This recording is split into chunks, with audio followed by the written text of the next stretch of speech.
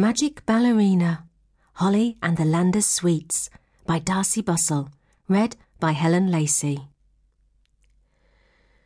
Chapter 1. Breaking the News. Holly's eyes widened as, slowly, she took in what her mum was saying. "You mean—" "Yes," smiled her mum. "I'm giving up professional ballet." Holly couldn't believe her ears. She'd been living with her aunt and uncle during term time because her mum and dad, who were divorced, were away on tour with their ballet companies. Only now her mum was coming home for good. It was the best news she'd heard in ages. "But won't you miss dancing?" Holly asked quickly, thinking how awful she'd feel if she couldn't go to her own ballet school, Madame Zaza's. Her mum looked thoughtful. "You know in your heart when the time is right to give something up, Holly." She paused and sighed, then broke into a smile. Anyway, I'm not giving it up completely. I'm going to teach instead." "Really? Oh, but that's brilliant," said Holly. "It certainly is," her mother smiled.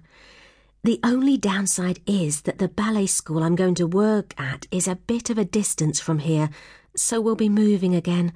I'm sorry, love," she finished, seeing the look in Holly's eyes and giving her a quick hug. "Oh, I know you've settled in well here, and Auntie Maria and Uncle Ted have loved having you, but, well, you'll have me as a teacher from now on." Holly nodded. She felt over the moon that her mum was going to be back, but it would mean she could no longer go to Madame Zaza's ballet school, and that meant giving up all sorts of things, including her best friend, Chloe. She felt a lump in her throat, but smiled so her mum wouldn't realise she was sad. She didn't want Mum to think she was upset about her coming home, because she wasn't. She was really pleased. "I'll just get my ballet bag, Mum.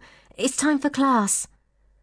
On her way to Madame Zaza's, Holly went over in her mind all the things that her mum had said and all the changes it would bring, and when she thought about leaving Chloe, her heart felt like lead. She hadn't exactly been good at making new friends when she'd first joined Madame Zaza's, but Chloe had been so patient. It would be dreadful breaking the news to her. Why did everything have to change? If only they weren't moving so far away. Still, there was one special, secret thing in Holly's life that definitely wouldn't have to change, no matter what: the beautiful pair of red ballet shoes that she owned.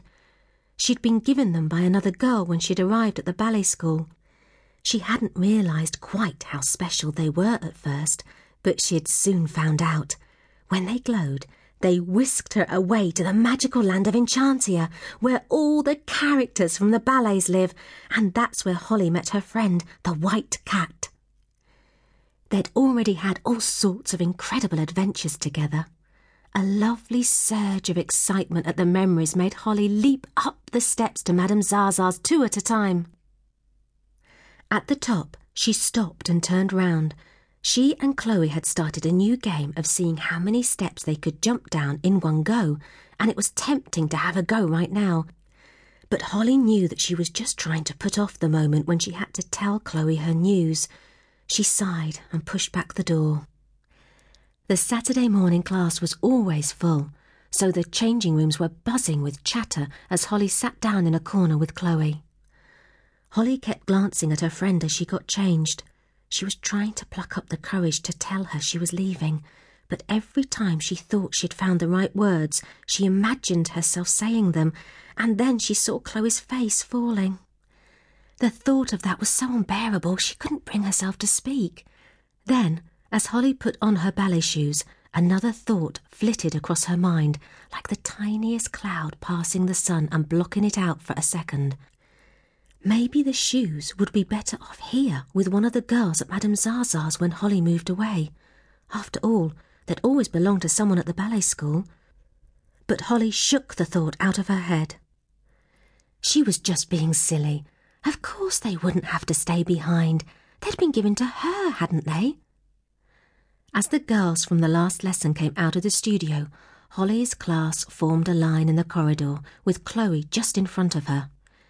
If only she could find the courage to speak. "Just say it," she told herself sternly. "It'll be fine." "Chloe," she blurted out before she had time to change her mind.